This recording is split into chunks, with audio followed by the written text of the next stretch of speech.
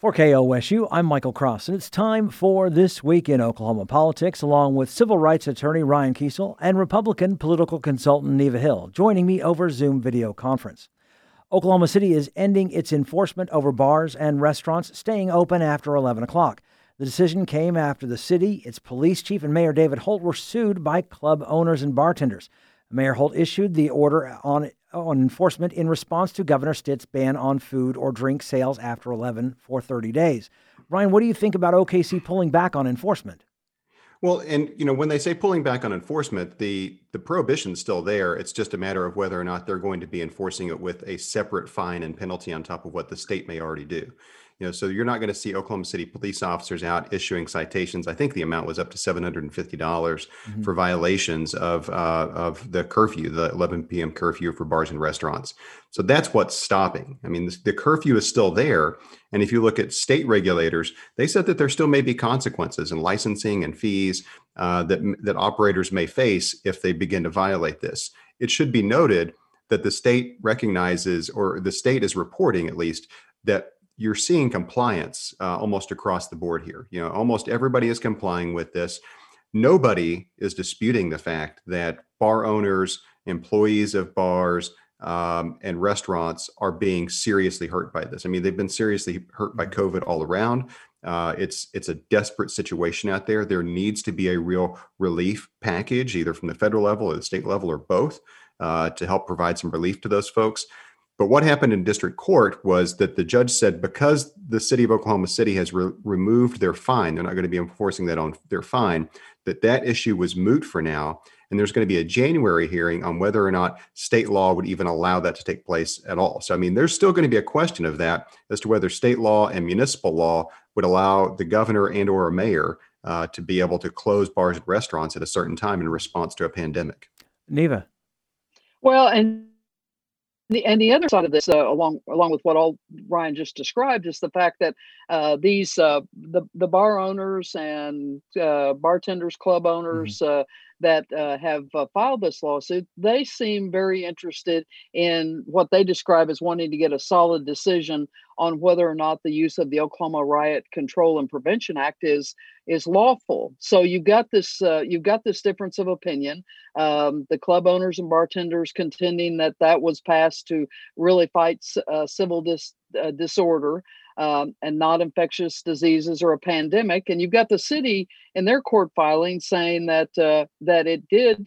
Oklahoma City Civil Emergency Code. It was a state of emergency, such as they proclaimed by the mayor, because you have a local transmission of a disease that is a public disaster, and so they believe that it falls under the public peace and health and life and prosperity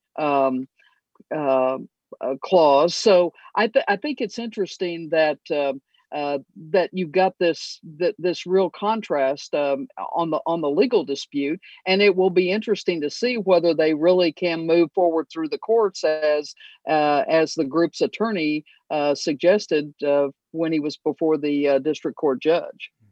Yeah, and the main argument from the plaintiffs in this case, the bar owners and employees of bars and restaurants that have filed this case, their main argument is just what Neva said, and that's a 1968 law. What they're saying is that when the legislature passed that law in 1968, it was intended as a response to the upheaval that was happening across the United States, during the civil rights movement in the 1960s.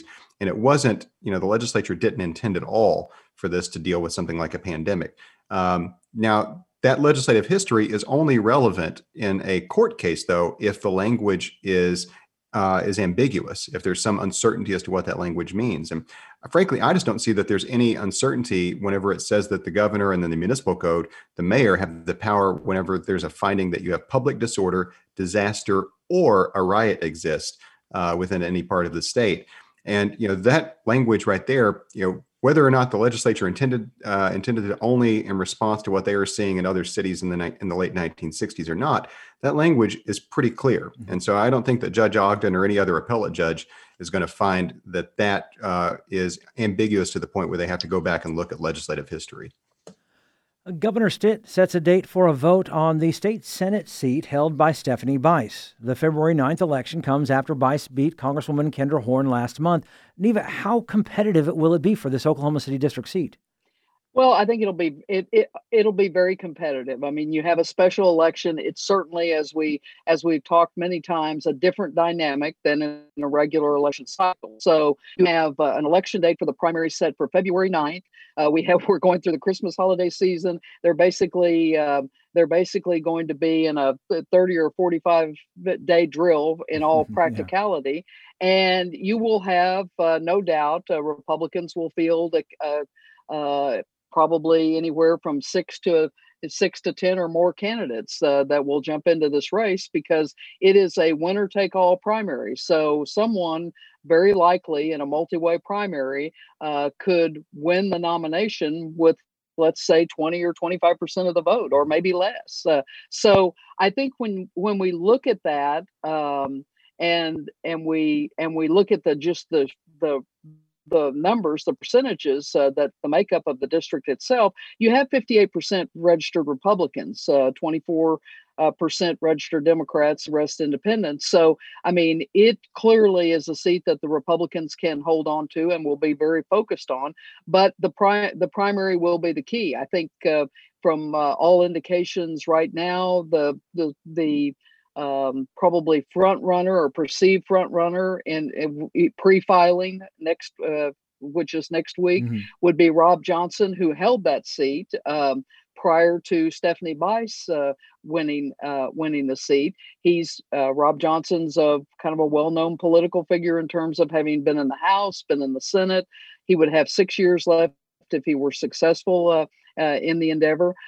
His father, interestingly enough, had the seat before he did. So there's a history there. Obviously, someone who run before to have a fundraising apparatus of a volunteer network, a lot of the infrastructure things. So that type of candidate can hit the ground running. Not to say that there aren't many other candidates that will jump into this race, and many are out there certainly looking at it. So there's no foregone conclusion what will happen, but in a short race, money and volunteers and the ability to get the message out quickly and effectively will be a big key to this. So. And I think on the Democrat side, I have every expectation that they will look for a strong candidate, knowing that in special elections, it is a great opportunity to be competitive and maybe pick off a seat that the Republicans have. But I think that's still going to be a tall order when you're looking at a district that's basically northern Oklahoma County, Eastern Canadian County, and largely Edmond and a little bit of Yukon. So it will be fascinating to watch this early next year. Ryan. Yeah, I talked to my state Senator Julia Kurt this morning, who is working with Senate Democrats and recruiting folks and trying to, as Neva said, take advantage of a special election cycle where, I mean, we saw that up in Tulsa with Senator Allison Ikley Freeman, who was recently defeated in the general election, but had won that state Senate seat there in a special election. And even if you just pick a seat up like this for a couple of years, I mean, it's helpful. I mean, it's not going to change the dynamics in the Senate. It's heavily lopsided in favor of the Republican majority, but every seat counts. And if you're the Democratic caucus, having somebody there, having an incumbent makes it a lot easier to try to even be competitive in a seat like this whenever a regular election comes around. But even for a couple of years would be really important. And Senator Kurt said that there's at least one Democrat that's announced. There's another that they anticipate announcing soon. They're excited about this seat. She said that it's all about turnout, and she said, looking at the demographics of this district, have changed a lot since it was drawn in 2010. And she said there are 20,000 new residents there versus 2010. That the demographics are a very young district. A lot of voters in their 30s, and so they see this as a seat where Democrats can be competitive. There's going to be a very I think spirited primary in the Republican side. And I think there's even a libertarian out there. I don't know if they've announced yet or not, but there's a libertarian that's thinking of running. So this is, as Neva said, a Republican favored seat, but in a special election, maybe not all bets are off, but most bets are off. Right. It depends on who turns out to actually vote. A state law to keep trains from stopping at cross streets for longer than 10 minutes gets declared unconstitutional. A federal judge permanently halted enforcement, saying it interfered with U.S. law on commerce. Ryan, did you think this might happen? Yeah, and this isn't just because I watched planes, trains, and automobiles last night with my son. For nearly 2 centuries, since the time that they started acquiring land and laying tracks, railroad operators have been some of the most powerful political and legal operators in the United States. I mean, Abraham Lincoln, Daniel Webster, these before and during and after, in some cases, their storied political careers, they represented railroads, and sometimes in all the way up to the United States Supreme Court. Some of the most famous Supreme Court decisions have to do with railroads. And so, while they may not have as much power in a state legislature to stop a bill like this, I don't think that there is ever any question that there would be some challenge at some point once the state began issuing citations for these delays, and that they would appeal to federal law. If you're a resident in any of these communities that have railroad crossings, I mean, you recognize both the inconvenience and, as the Attorney General Mike Hunter said, the danger that's posed by some of these very long delays at railroad crossings. If you have paramedics that can't cross from one side of the town to the other for, in some of these instances, over an hour, then you're putting people's lives at risk. And so the judge in this case said they weren't saying that the state had zero ability to regulate railroads, but in this instance, they didn't.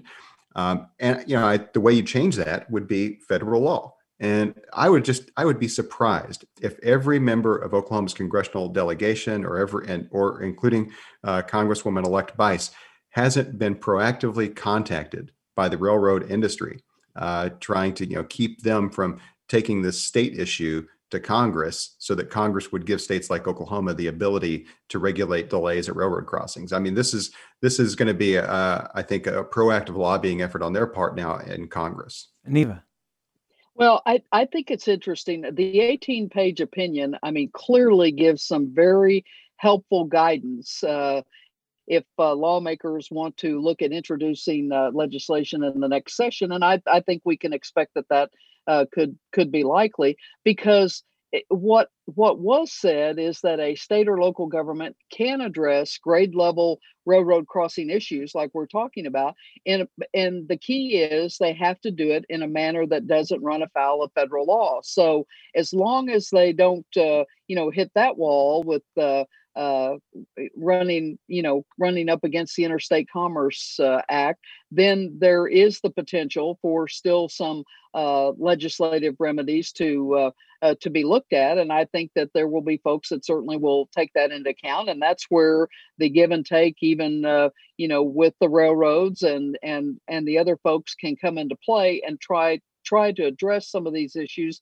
that are significant, particularly when you're talking in communities where it does pose a real health and safety risk, with long waits on the tracks with these trains and no way to quickly divert around. So it's an issue that there's been obviously many things said, and as Brian alluded to, I mean, the fact that when you start talking about what oftentimes were called the railroad barons, yes, of centuries gone by, I mean, we have in Oklahoma, we have 900 plus miles of railroad tracks throughout the state. So it is something that is important and something that all parties certainly are sensitive to. And I think we'll watch with interest to see what possible legislation may be put on the table in this upcoming session. I'm trying to find it in the Oklahoman article, but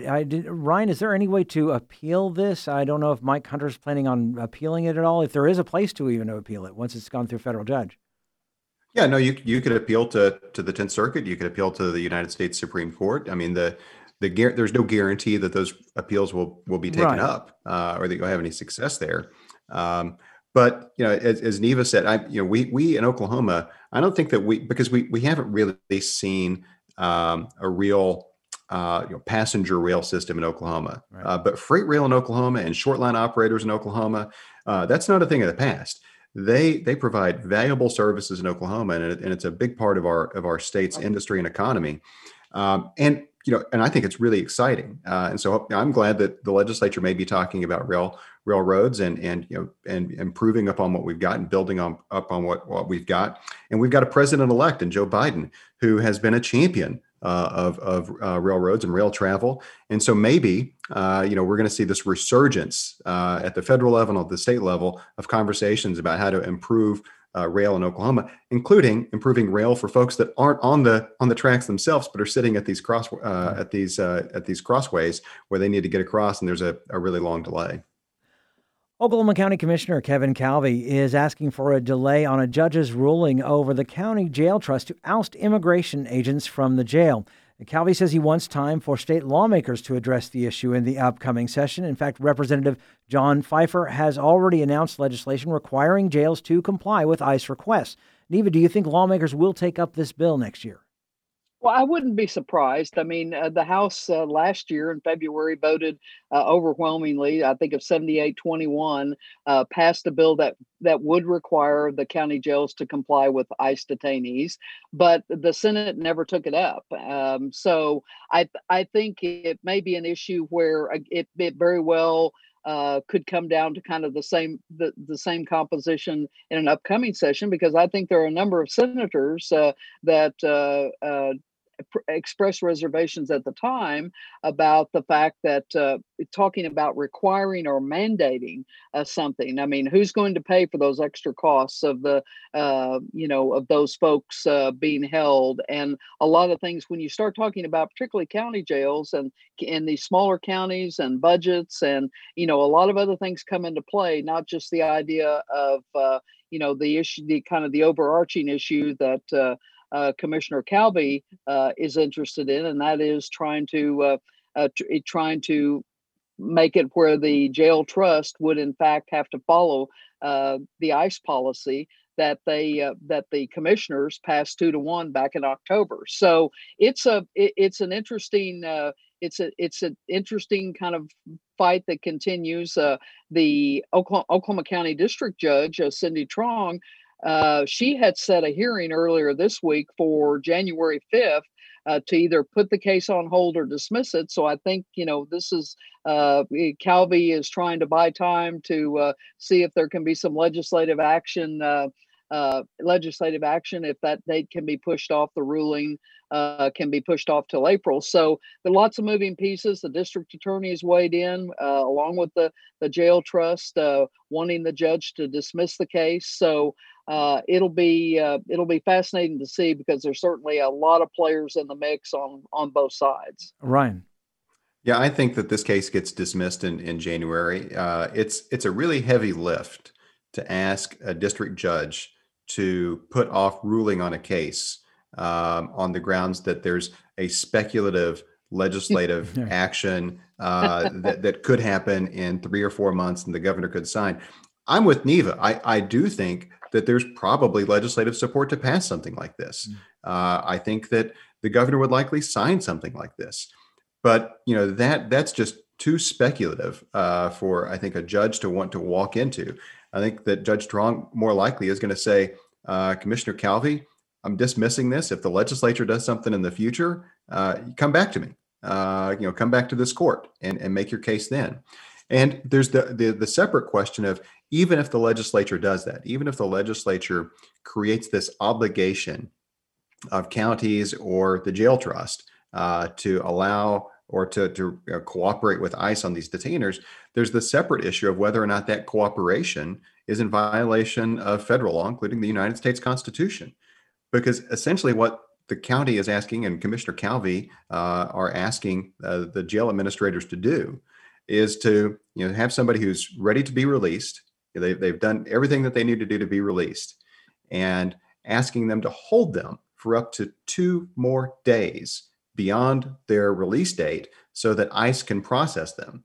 Well, if you think about our constitutional protections, if the government is going to take any one of us, regardless of our immigration status, is going to take any person, because some of these folks may be adjudicated by ICE to not be, need to be detained or deported. So you could have a U.S. citizen that is held for 2 days beyond the time that they were supposed to be let out, just so an administrative agency at the federal level could take a look at it. There's also the speculative question of what the Biden administration will do with ICE detainers altogether. That's speculative as well. And then on top of that, you've got the issue of whether or not, I think the more interesting issue that isn't speculative, and that's the one that Judge Strong is going to possibly have to rule on, is whether or not the county commission, the Oklahoma County Commission, has this authority, or whether it's the jail trust that has this authority. And that's going to be a really important takeaway from any order that she has.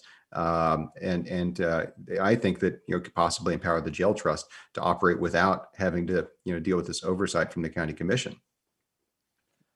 The Capitol is getting a new state seal. The bronze seal, measuring 14 feet in diameter and weighing 3,000 pounds, is getting installed on the ground floor in February.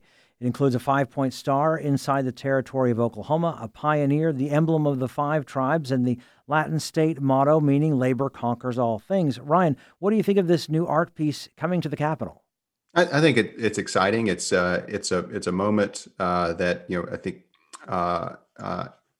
represents the completion or the near completion of this Capitol restoration project.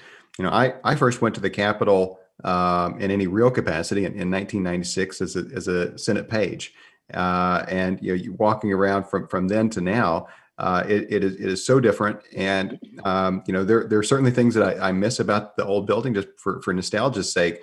But in terms of a user-friendly Capitol that's safe to work in, I mean, if you think folks that go to that building, it's session lasts from February to May, but there are people that work in and out of that building 12 months of the year. Yeah. And they were working in some pretty abysmal conditions. I mean, everything from regular sewage backed up in the basement to asbestos to scary wiring that sometimes worked. Things falling off the roof onto people's desks.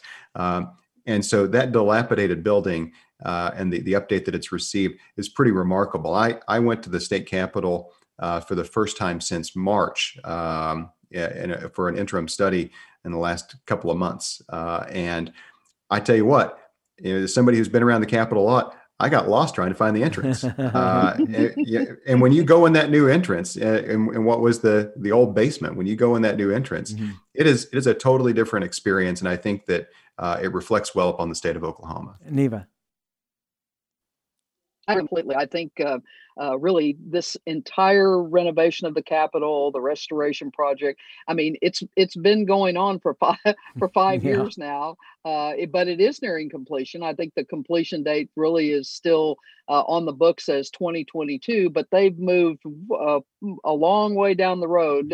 And Ryan is right. I mean, it is so impressive to see just the changes that are already there. And I think the capstone of this new seal, I mean, the terrazzo seal that they tore out during all of this renovation, it had been in there for 54 years. So I mean, it had served its purpose and time well. But this, I think, will be and impressive, because as folks come to the Capitol, I mean, this will be kind of the focal point that they will be able to see from every vantage point as they look down in the rotunda. And see that seal on what is now the first floor. As Brian said, used to be the basement for folks that had been to the Capitol previously. But I think that this was one of the wisest moves that was made back when the lawmakers approved the $245 million in bonds, because the repairs were desperately needed, and then to do the additional restoration and bringing it back to really its elegance and really glory of how it was first constructed and the appearance of it, I think is something that all Oklahomans will be able to visit and have a great deal of pride. I think the state seal, which as they talked about in some of the releases this week, announcing the state seal being put in, that it does represent one of Oklahoma's oldest symbols. And so you have this contrast. I mean, the 300 feet directly above it, you have the Guardian, which is one of Oklahoma's newest symbols. So I think that contrast, and I think the beauty of kind of tying all of that together from a historical perspective, I think is something that all Oklahomans, not just the folks that are there working every day inside that building and doing the people's business, but every school child that visits on that trip to see the Capitol, to every visitor from not only all 50 states, but from around the that come and experience that. I think it reflects well on all of us, and I applaud the great efforts that have been done by the folks that are working on this project, and the Manhattan Construction company in particular, who have I think been the shepherds of much of the work that's been done. And well, and like Neva said, I love that dynamic of old and new. And both the Seal and the Guardian were cast at the same foundry, the foundry in Norman. One of my first jobs out at the state capitol was working for my friend and mentor, State Senator Kelly Haney. And it was right around the time that he had completed the Guardian, and they put it out on the north steps of the Capitol. And I got to stand out there and help bring people, like Neva said, not just from Oklahoma and all 50 states, but people from around the world to come up and take a photo with the Guardian while it was still on the north steps before it was placed on top of the dome. And so to know that you've got that old and new contrast there, it's really, really exciting. And Neva and Ryan's comments do not necessarily reflect the views of KOSU, its staff, or management. Programs like this are made possible through support from KOSU members who are listeners like you. Consider a gift to KOSU in support of This Week in Oklahoma Politics at kosu.org.